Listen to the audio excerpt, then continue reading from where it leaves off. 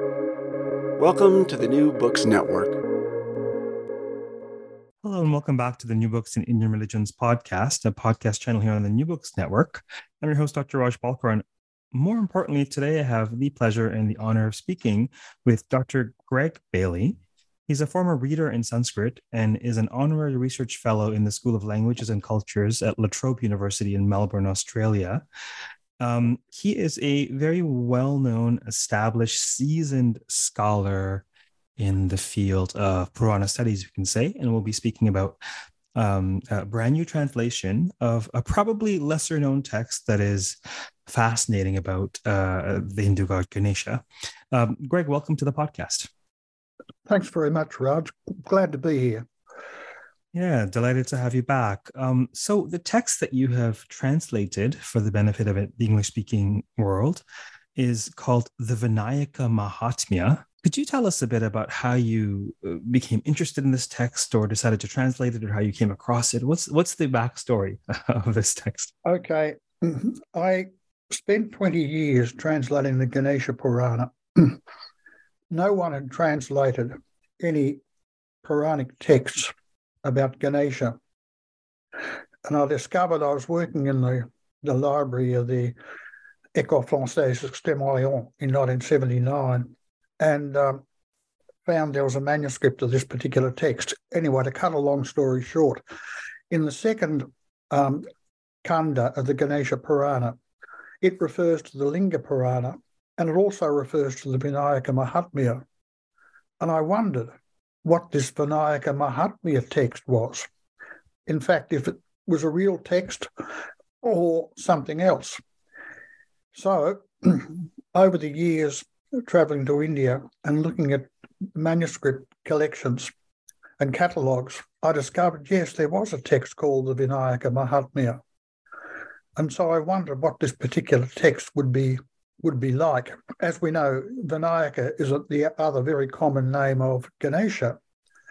So about 10 or 12 years ago, I managed to acquire some manuscripts of it and also discovered that Nirnayana Sagar, the very big publisher of Sanskrit texts in Mumbai and Pune, had produced an edition in 1930. So I was able to get a Xerox copy of that. And on that basis, I started reading the text. And I had a Sanskrit reading group with students after I retired from La Trobe. So we read a fair bit of the text in that reading group. The Sanskrit's not especially difficult, though in parts of it are. And on that basis, I reworked it and wrote an introduction and tried to contextualise it within the other literature of Ganesha. There is another huge Purana, the Mudgala Purana, which is gigantic, as long as the Mahabharata, and it's quite difficult in parts, and I don't know if anyone will translate that. It deserves to be translated, but whether it'll be done is a different question. Well, perhaps that's one of the many future projects that you could consider. So let's stay at the 30,000 foot view level for now. So Vinayaka Mahatmya. Vinayaka, it's certainly significant. Perhaps one could infer it's significant that the text identifies as the Vinayaka Mahatmya. Why is it this particular epithet, do you think, that's being Yes, I don't used? know. That is an interesting question, Raj. I don't know. And the Ganesha doesn't occur that much in the text. Maybe it's because, perhaps it's because there was an attempt to try and distinguish this aspect of Ganesha from his function of Lord of the Ganas. By the time this text was composed, whenever it was, perhaps 13th, 14th century, Ganesha had become an extremely popular deity in the Hindu pantheon. But I think that, I just think that it may be an effort to try and distinguish different aspects of Ganesha from what we find in the Mahapuranas, the large Puranas. Mostly Ganesha, the story of Ganesha is about his beheading when he's a boy, protecting Parvati, and the head being replaced by the head of an elephant.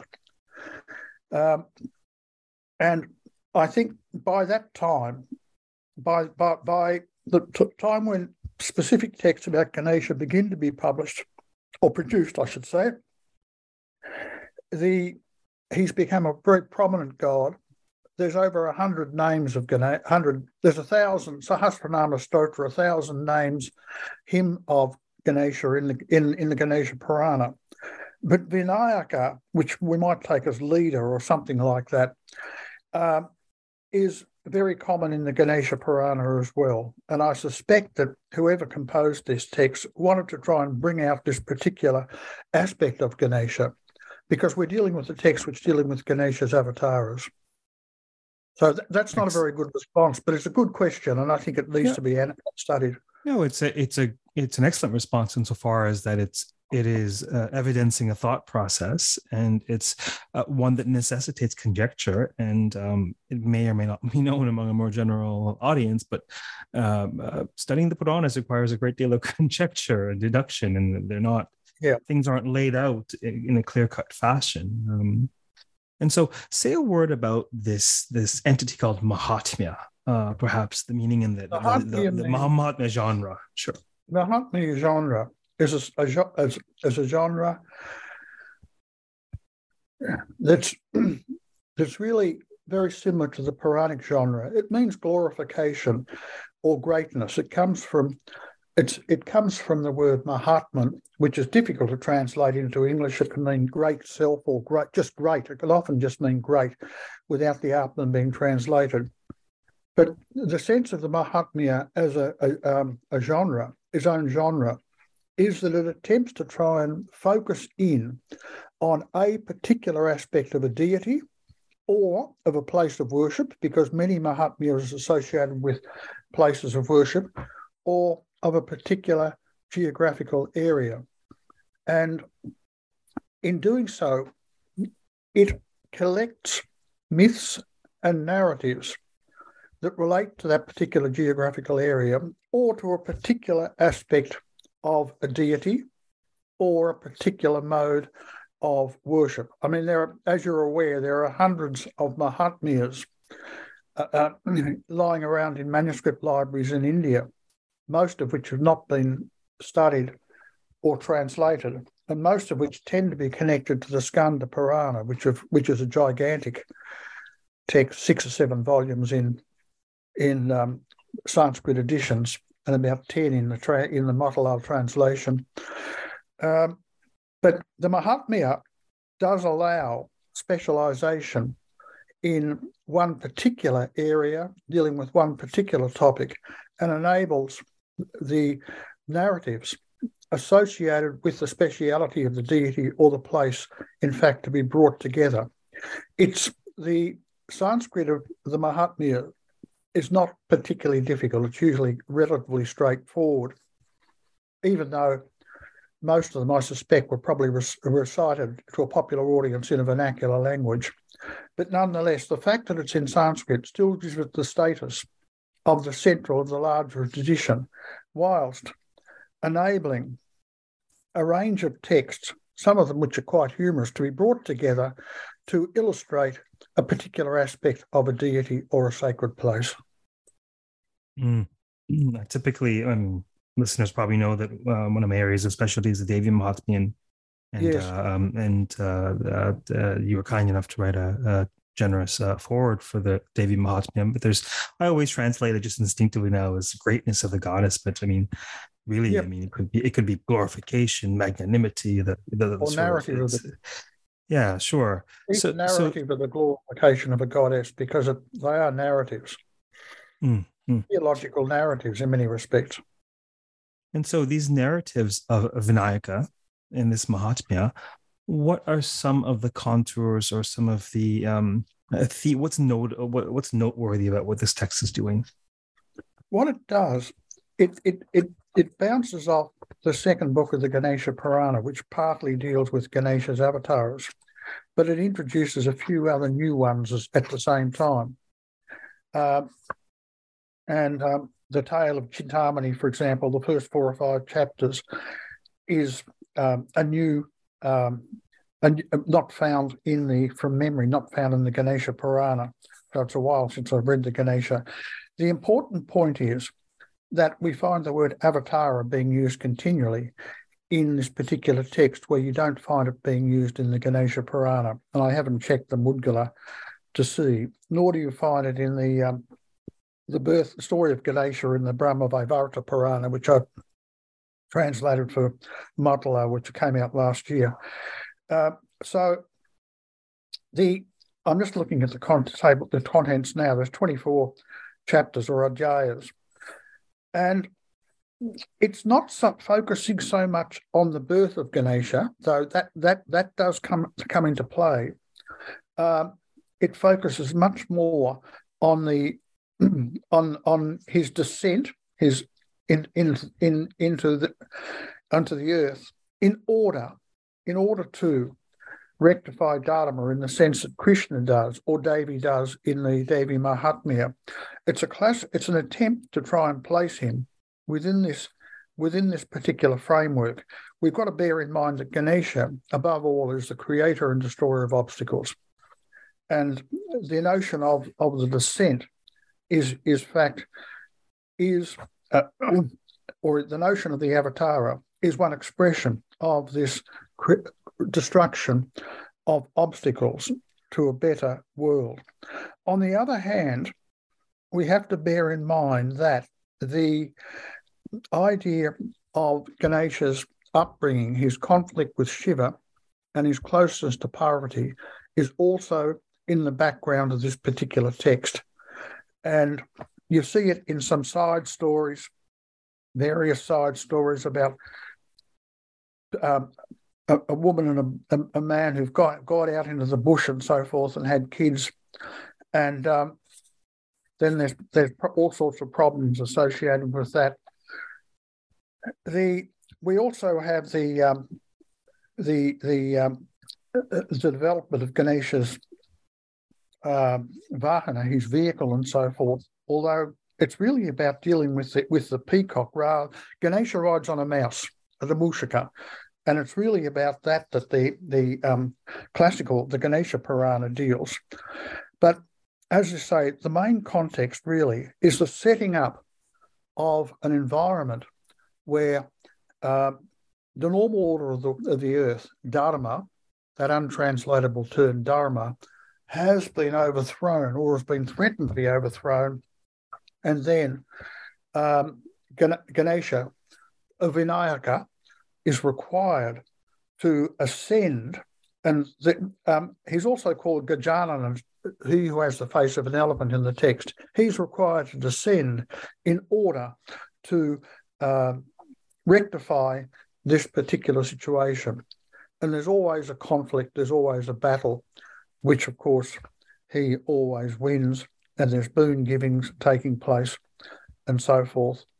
And so it's placing Vinayaka or Ganesha within the same kind of framework as the goddess and of Vishnu, and to a lesser extent of Shiva. That's what I think the intentionality of it is, because initially, if we can talk about Hinduism developing in the early historical period, say 200 BCE onwards, Ganesha is hardly ever mentioned at all. It's later on that he becomes several hundred years later, does he become an important deity. And I think by the 1200 or something like that, it's impossible to date these texts, as you know. And the earliest manuscripts are usually about 1700. By that particular time, it's clear that there was an effort by Ganesha worshippers, because there are hundreds of Ganesha temples by then, almost institutionalized, to present the deity as a multifaceted deity who performed the same kind of functions as Vishnu and Shiva. And there are places in this particular text in the Ganesha Purana where it declares Ganesha is the same as the Nuta Brahman, and that he creates through Brahma, protects through Vishnu, and destroys through Shiva, as we get in the Devi Mahatmya as well. Perhaps, this is conjecture, of course, even with the Devi Mahatmya, perhaps it's not dissimilar insofar as there may well have been an ancient following of Durga or Ganesha in this case that was eventually assimilated into the Sanskritic fold. Perhaps the worship of Ganesha long predates People what have we see. speculated about that, but as you say, it remains pure conjecture. And we really haven't got... There's the odd mention of Ganas and so forth. Ganesha, Lord of the Ganas. The Ganas were the group of young demigods who accompanied Shiva at various places. There's Ganas that are mentioned in the Mahabharata. There's the famous episode of Ganesha's tusk being used to write the Mahabharata, but that's supposed to be much later. We don't find him. We do find the word Vinayaka being used in early Buddhist texts, in Pali texts, but it doesn't refer to Ganesha. So somehow or other, this particular deity, when the mythology of Shiva and Parvati becomes very important, not just of Shiva, but Shiva and Parvati together, in the sense of defining how a Hindu marriage should function and the correct relationship between husband and wife and child, it's then that Ganesha becomes important because his head's chopped off by his father, and that has to be explained. And the idea of a god with an elephant head and a human body is also difficult, and it's never really resolved in the Ganesha Purana, even though it's referred to, and you get stories there of boys having their heads chopped off and replaced by something else. And it exists behind the scenes in the Vinayaka Mahatmya as well, the same kind of theme, the same kind of concern about the beheading of the child and of the replacement with the elephant head. As I say, that's a real problem. For the text, they did try and deal with it. Rather than just accepting it, they did try and deal with it. What about this? Certainly, this was an organic process of translating this text that occurred in stints over a number of years, but was there anything in particular that surprised you about the text? Not really, no. It was essentially containing much of the material, or inspired by the what you find in the Ganesha Purana. There is less material in it about the cutting off of the head and so forth. That seems to have been accepted by the time this text was composed. But what I think is the interesting thing about it, primarily, is the fact that Ganesha has been put up as the avatara. That's what's interesting. But some of the rest of it is taken straight from the Ganesha Purana, and occurs also in the Mudgala Purana. That's what, in fact, is really interesting. And the fact that a boy like Ganesha, he's still basically a young, he's never depicted as being elderly or anything like that. He's always young, is capable of performing these particular kind of functions that the avatara performs. The idea of Dharma, I think, is less prominent in this particular text than it is in the Mahabharata, for example, where Krishna is the avatara, and in the Harivamsa. Because the Puranas are devotional texts, essentially. They're theological and devotional texts. And I think that the more subtle aspects of Dharma, and Dharma is a difficult concept, as we know, tend to be left aside. That's probably the best way to put it in this particular kind of context. So I think the big surprise for me was the fact that here we have a text which is summarizing many of Ganesha's avatars in a way that allows perhaps a recitation or a reading. I think that the Tamil translation, there's a Vinayaka Puranam in Tamil, I think is based on this. I haven't looked at it closely. it allows a concentrated read of Ganesha's mythology at a time when Ganesha has become a very mature deity and no longer under the sway of Shiva and Parvati, even though they have to be represented because the birth myth is still fundamental. But Ganesha has moved far beyond that by that particular time. Regarding your observation that the text doesn't contain much discourse on Dharma, would you say that it sets aside that discourse? Would you say that it internalizes it or evidences it in other ways? I think it probably sets it aside, really. There are places where it's much more crudely developed and so forth, where some kind of demonic figure will come and stop the Brahmins from performing rituals and getting rid of the Vedas and that kind of thing, which you get in the Mahabharata and so forth as well. But I think it sets it aside because I think that the composers of a text like this may well have assumed that the kind of arguments about Dharma were already well known to an audience because of the transmission of the Mahabharata and the Ramayana, to the two most popular texts in India, even in the present day, and which had long been known in vernacular forms. So they were accessible to a wide audience. So I suspect that the kind of arguments about Dharma, particularly in the Mahabharata, where they become extremely rarefied and scholastic, were completely unnecessary for a popular audience who simply would not have been interested in them. And a text like this is a text for a popular audience. They're almost like soap operas in a way. And you could easily see how this could be adapted for a television series over, say, 25 nights or something like that, because the same kind of themes keep coming out, whereas the Mahabharata in particular, more so than the Ramayana, raises all sorts of questions, deliberately so, because one of the functions of the Mahabharata is to undercut the basic theses that it is pushing. So I don't know if that's helpful. I'm speculating a lot here. The questions, the prompts that are issued on this podcast are always meant to be generative. So no, it's great. It's great.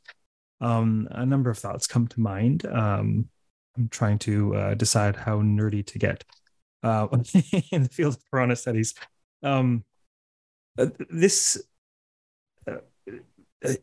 So you were actually my external examiner for my PhD thesis. I think that was in 2015. And one of the things you pointed out that was worth consideration was what you viewed as the avatar function writ large in the Devi Mahatmya. And I think that's certainly worth consideration. What I equally find fascinating about this text, the Vinayaka Mahatmya, is that unlike the Devi Mahatmya, it's so overt about the avataric function and how do you make sense? How can one make sense of the notion that the function of the avatara is considered primarily a Vaishnava or a theological development? I'm not so. I take the point, but I'm not so sure that it is. I think that Shiva has avatars.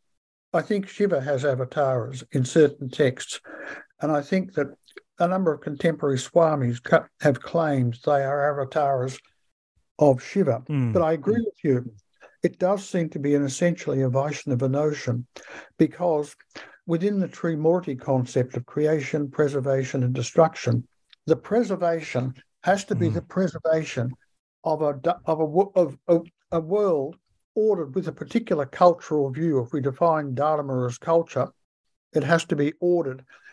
And so in that sense, with the systematization of these cosmological functions, cosmogonic and cosmological functions in the Trimurti, then one would expect it to be a Vaishnava concept. Although Brahma, of course, the creator God, he creates Dharma. And he and Vishnu work in conjunction with each other to ensure that Dharma remains as the guiding ethos for the three worlds. I think that because the worship of Krishna was so prominent in the early part of the first millennium of the Common Era, it becomes very, very prominent indeed, that the idea of the Avatara, the theme of the Avatara, in conjunction with its background of Dharma, becomes fundamental for the development of any kind of prominent deity. Hence, the goddess, who in fact is becoming extremely important, has to be placed within that kind of framework. And much later, Ganesha is placed within it as well. I mean, the Devi Mahatmya is certainly earlier than the Vinayaka Mahatmya. But I haven't studied the Shiva avatars at all. I'm not sure who has. If Wendy Doniger did, I can't remember. It's a long time since I've read an excellent book on Shiva. But I think that the important point is that, yes, it begins as a Vaishnava concept, but then it becomes a more universalized concept, which any deity that is to be regarded as a supreme deity amongst many other deities, a supreme deity amongst its worshippers, must have some anchorage within the Avatara concept. That's how I would argue. Fascinating. In what ways, if any, does the Vinayaka Mahatmya tie itself to or connect to the broader Puranic corpus? Well, it places itself within the Skanda Purana. That's one particular thing. And the trouble is the Skanda Purana is a catch-all for everything, because, as you know, so many Mahatmyas, in fact, occur in the Skanda, are attached to the Skanda Purana. And I did check up the Skanda Purana and couldn't find a Vinayaka Mahatmya in it at all. But I think that the production of Puranas became open-ended at a particular time. Yes, the Mahapurana, of which the Skanda is one, many of them became closed canons, as it were, although there are variations in many of the manuscript traditions. But I think that for some reason, it would have been interesting to see it tied into the Ganesha Purana or the Mudgala Purana, except that the Ganesha Purana is accessible. It's only about 230 odd adhyayas, something like that. The Mudgala Purana is quite inaccessible, and the Ganesha Purana exists in Hindi and Marathi translations and Tamil reworkings as well. The Mudgala does not. But I think that your point that you made earlier about the projection of the name Vinayaka may have prevented it being placed in conjunction with the Ganesha Purana.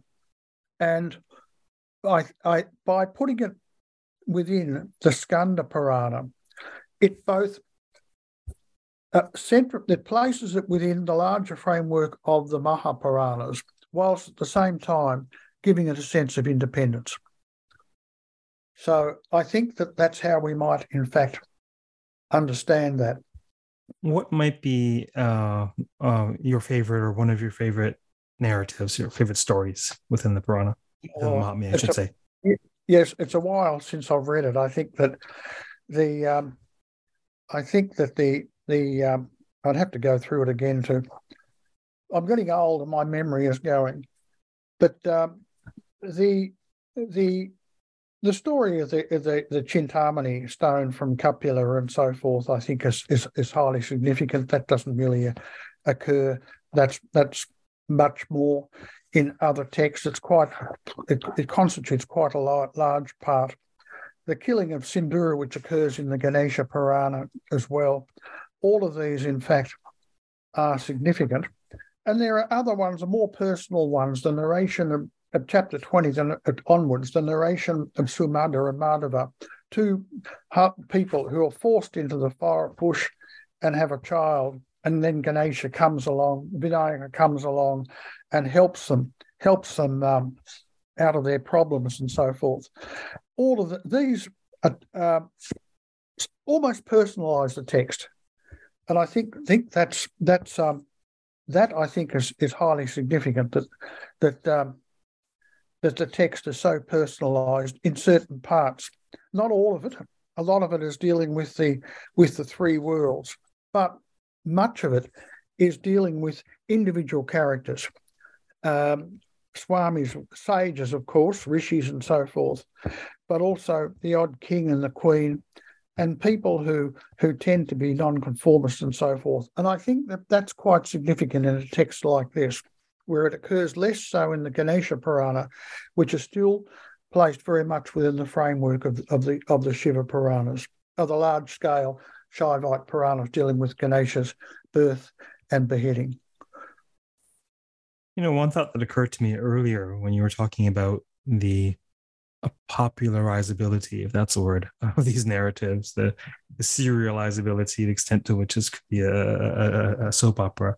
I think a phenomenon that evidences that in modern times is the very popular Amar Chitra Katha, where these tales are just so they're candy. They're candy to public audience when packaged properly in a language folks can understand, etc. And I think they may have always functioned in a similar manner in different media throughout the ages. Yes, I don't know if such comics exist about Ganesha. I mean, there are versions of the Mahabharata and the Ramayana in that particular form. But do you know of any Puranas that have been put into that particular form? Do you mean in modern times? Yeah, in that comic form. Yes, there are stories of there's stories of the Devi Mahatmya, the stories of the Markandeya Purana. Yeah, there are a number of Puranic narratives that contribute to the Amar Chitra Katha series, but it whether it's the comic medium or whether it's stage or whether it's a variety of artistic media, these narratives are sort of crafted for public consumption, it seems, but much more so than many of the debates of the Mahabharata, as you mentioned. Yes, the point about that kind of genre is it allows the classical texts, to be reconfigured in terms of the values of contemporary society. Again, it's like Western soap operas or reality television. Reality television is basically rubbish, except that it develops. It contains important mythological elements, and it interests me insofar as it reflects neoliberal values, and neoliberalism has been a disaster for the world. And I think that reality television in particular inculcates these kind of individualistic, atomistic values in people. And the point about the Puranic narrative is that it can really be, and the Mahabharata narrative, apart from the didactic portions of the Mahabharata, these texts are really accessible at all sorts of different times. They're not frozen in ice, as it were. And I think that the kind of family tensions that are still expressed in the Vinayaka Mahatmya, less so than in the Ganesha Purana, are still relevant in an Indic context at the present time. And so it would be, and the same with the Devi Mahatmya, because the Devi is so important in all sorts of forms throughout India and has been for the last 2,000 years, if the truth be known. These texts can easily have a resonance in a popular audience that has no interest in Dharma Shastra or the questioning of the validity of Dharma as an abstract set of concepts defining culture. Mm. Yeah, just fascinating corollary in some of my other work. Aside from the couple of academic books, I have a popular book out called The Stories Behind the Poses. And so it's narrating vignettes from, the Puranas, the epics, in such a way that folks enjoy them either as stories, but many an astute yoga teacher or Indology aficionado will reach out and make connections between the narratives and the philosophy, and the narratives and the theology will make overt connections. And I think in many ways, narrative does the heavy lifting of theology and philosophy, but in an accessible way. And I really like that and value the point you make about, the text is on the tongue. The Puranas aren't, the genre is not frozen. It's meant to be recapitulated and embellished and sort of rendered for different audiences at different times. I think that's part of the nature of the genre. I think that what you say just then inspires me to think that looking at the three or four main texts dealing with Ganesha in Sanskrit, the Mudgala Purana represents the heavy philosophical grounding of this particular deity. As I say, it's extremely long, and there's a lot of very difficult Sanskrit in it. I only read bits and pieces of it that related to the Ganesha Purana. And that really is, it has been edited by Nirnaya Sagar, but it's beyond the capacity of most Ganesha devotees to be concerned. The Ganesha Purana is much more accessible because it's essentially about myth. Yes, it does contain some material about performance of puja, this kind of thing, as Puranas do, as they're required to do because they're devotional texts. And then, so that's a sort of a middle concession, if you like. And the Ganesha Purana has been recited. I've known examples of it being recited even in the present day. And we get down to the Vinayaka, which is much more like the soap opera, much more accessible because it doesn't deal with performance of puja. It simply deals with the narrative and develops the values, the underlying values, which come out in an extremely clear way. I think that's so. There's developments here, and the same with Vishnu and Shiva, and so forth, and the Devi, the various Devi Puranas as well have a lot of philosophical content in them, as you well know. Whereas the Devi Mahatmya gets straight to the point, and relates Devi to the three great gods, Brahma, Vishnu, and Shiva. But the Devi Purana, and what's the other big one? The Devi Bhagavata Purana. Devi Bhagavata have a more philosophical material in them. Yeah, this fascinates me. It's in many ways I see the Devi Mahatmya as encoding a great deal of theological content. It's not just a feminine face of the divine. It's encoding a very different MO, yes. a power structure, a very different theology, but it's doing so in narrative form where it's internalized by the myth makers, by whomever, the rishis, the authors, the myth makers. It's internalized. And I think that is very much consciously or unconsciously at the heart of popularizing these narratives. It's disseminating very dense information. And we could do this whether we analyze, Star Wars or Lord of the Rings or what have you in the modern world. It's rendering very dense information in symbolic sort of sound bites for people. Yes. Yes, it has to make them. It makes this theological material accessible, as you say. It renders them into sound bites. I like that. And Star Wars essentially is about cops and robbers, like most American films are. I mean, I quite like the first three Star Wars movies. I thought were excellent. I haven't seen the other ones. It's not on the same level as Lord of the Rings, which is much more sophisticated. Of course. But nonetheless, the same kind of themes, in fact, are still there. the conflict between the family relationship between Luke Skywalker, Darth Vader, and his mother and so forth, who he didn't know, and his sister and so forth, come out and developed underlying themes which develop, and the same in these Puranic narratives. And when you have a text like the Vinayaka Mahatmya or the other Mahatmyas, then you can develop these themes in a way because they're concentrated. Whereas in the much larger texts, the themes are much more diffuse.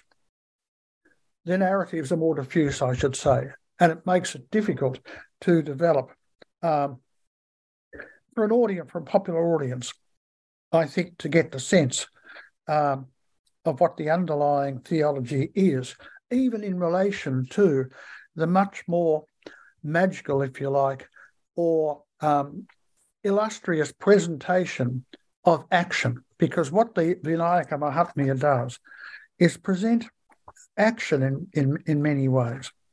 And I think that's quite a fundamental aspect of the text. Could you say a quick word about your actual process translating from the Sanskrit to the English? What's that like for you?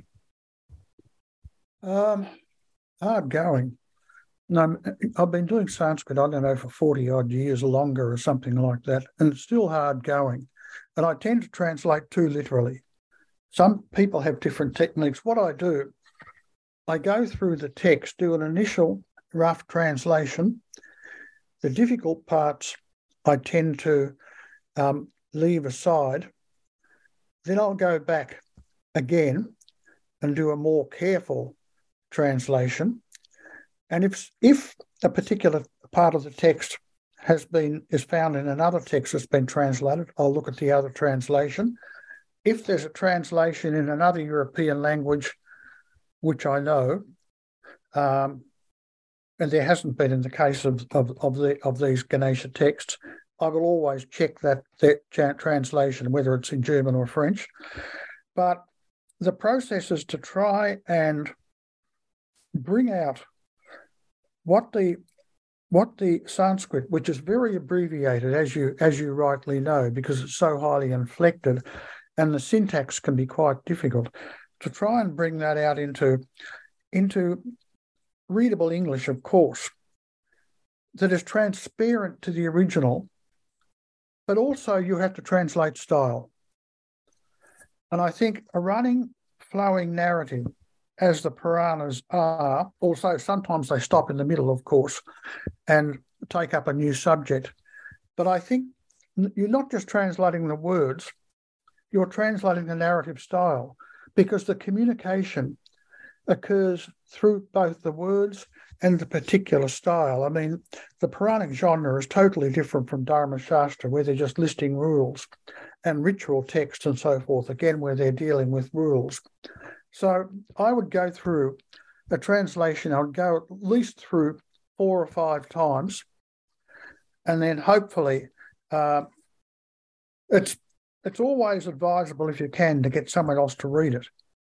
And I went through parts of the text with this Sanskrit reading group that I have, and that's helpful because they have different opinions on a particular verses and so forth. But so I start off slowly, going through the entire text, and you need to have an understanding of the entire text before you can understand the bits and pieces of it. Exactly. Because you have to work out the intention of the composers of the text. Then you go back and forth, and looking at concentrations and repetitions and so forth. And even then, there are parts in this text which I don't think which I understood. Some of the stuff dealing with tantric stuff I just didn't understand, and recitation of prayers and so forth, mantras and so forth, that I ended up having to take a guess at. And that's the case with a translation from classical languages, and particularly from Sanskrit. Fascinating. Well, listen, Greg, anytime you want some insight on mantra or tantra from an emic perspective, I'll draw on some lineal training and help you out. But all jokes aside, it's so fascinating hearing your process. So I turned out a new translation of the Devi Mahatmya the better part of a year ago, probably. Timeless time, I have no idea. At least 6 months ago, and I'm now finally making the time to go back and tweak it and get it off my desk. And what I need to do is write an introduction. And one of the things I want to stress at the very outset is this, somewhat hyperbolic, but perhaps apt expression that there is no translating from English to Sanskrit. It's always rendering. So I think there is no, Yes, very rarely can you directly translate. There's so many variables with any language, even Yes. a modern English or French, there are nuances that'll never be conveyed. But Sanskrit to English, it's like you have to render. Like you will read Yes. top 5 translations of the Bhagavad Gita. I currently do a Bhagavad Gita study group every Wednesday night for some of my school audience, and we can't decide on a translation to use because it'll be fine, and then every once in a while they'll throw in a word that's like that's clearly laden like piety, or they'll throw in a word that'll sin, and it's like you can't quite. So for me, I had to get my analytical brain out of the way because I've studied the Devi Mahatmya for a number of years, and it's much of it's been internalized, and I just had to let it flow. And now I'm going back to just double check, and I'm in this particular case we have a very faithful, rigorous, sometimes a tad literal, but we have a very faithful translation by Coburn 30 years ago, which exists, and so I'm erring on the side of a more fluid. I mean, Ganam Vanam, just to my mind, deep dark forest. I mean, I don't know, it's dark in there, is deep in there, but deep dark forest, Ganam Vanam, or trying to translate Namaste, Namo Namaha, what do I do? Obeisance, we now bow down. Trying to translate some of the texture, and it really is there. You have to sacrifice something every time you're rendering something into English or Sanskrit. Something has to be sacrificed, no matter how you slice it. So thank you for sharing on your process. One final question for today. I know we're close to time. What are you working on now? Next, what's next for you? I've been working on a project that I've been on and off for 15 years, and it's driving me insane. Arguing that the Mahabharata was partly composed because of the material success of early Buddhism. The Buddhists were very good fundraisers, and also they were they raised that with monasteries and stupas, that they were embedded within local villages and urban areas, and they brought money into the area. And Julia Shaw, an archaeologist at London who's worked at Sanchi, has shown how much they're associated with dam building. And so what I'm trying to argue is that the Mahabharata, which is a text of Brahmins primarily in my view,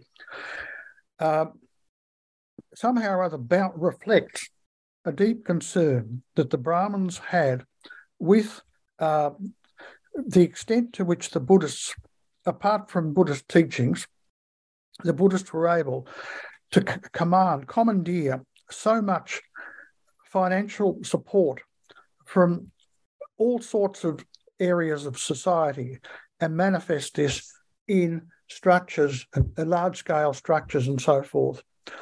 And so that on the one hand, the Brahmins are concerned about this and compose this huge narrative. The other point, which is becoming more obvious to me, is the fact that the Brahmins are extremely concerned about their own status and the extent to which the whole notion of what it meant to be a Brahmin had changed quite dramatically from images that we have in late Vedic literature where they're ritualists and so forth. So I've been working on that and looking at archaeological stuff, looking at the economic background, because originally I was trained as an economist, and I've just got to get onto it and finish it because I've written about a dozen articles on it. It could go forever. And so that's essentially what I'm working on now. What about you? Fascinating. Me, well, I'm in pseudo-retirement. No, what am I working on now? I'm finishing the translation of the Devi Mahatmya. We've just about finished the co-edited volume with McComas, where 18 of you contributed to the Sanskrit narrative volume. What else is my desk? There's a couple articles on my desk. One comparing the Devi Mahatmya to the Kerala Bhadrakali Mahatmya with Right. Noor van Brussels of Ghent. Yep. I actually would love to wrap up all of these deadlines so I can dive into a monograph on the Mahabharata that I was hoping to start last year, but the Visions and Revisions volume took up a great deal of writing bandwidth Yes. among other projects as well. And in my particular case, it's the teaching and the counseling that funds everything, and the writing and podcasting, etc. is pro bono, and so you've got to pay the bills. But I would love. I have before I leave this earth, hopefully sooner rather than later, there's a book on the Mahabharata in the works. Looking at the Pandavas as the narrative as an allegory in certain ways to Sankhya philosophy, among other things. Okay. But there's a Mahabharata book that's been itching to be brought into being. And then not entirely sure academically. I would love to do some creative writing at some point. I think I have a novel in me, but we'll see. We'll see. Yes, the Mahabharata is such a rich text, and you can go into it and never come endlessly, out of it. Endlessly gripping. You like who comes to mind, because I was trained at the University of Toronto before the PhD, and Archie Dawn comes to mind. I mean, she spent her entire academic life studying, quote unquote, just the Mahabharata. But I mean, there's no just. I mean, it's you spend 3 decades on the text, and you're still convinced you've scratched the surface. Yes, my big guru, Madeleine Biardeau, she spent about 40 years studying the Mahabharata, and she was my guru. Brilliant woman. Real flair for narrative. And I think to study narrative, well, the intellectual impulse is different from the creative impulse, absolutely. But to really, really grok narrative, one has to have a flair for story, or at least an appreciation for story, and then engage it with the analytic mind. Fascinating. All right, well, we'll close for now, but thank you for appearing on the podcast today. Pleasure. Thanks very much. Okay. See you later, Raj. Stay on for a minute, Greg. I'll be right with you. For those of you listening, we have been speaking with Dr. Greg Bailey on a brand new translation, the only English translation of the Vinayaka Mahatmya. Until next time, keep well, stay safe, keep listening, and keep reading the stories of Vinayaka Ganesha. Take care.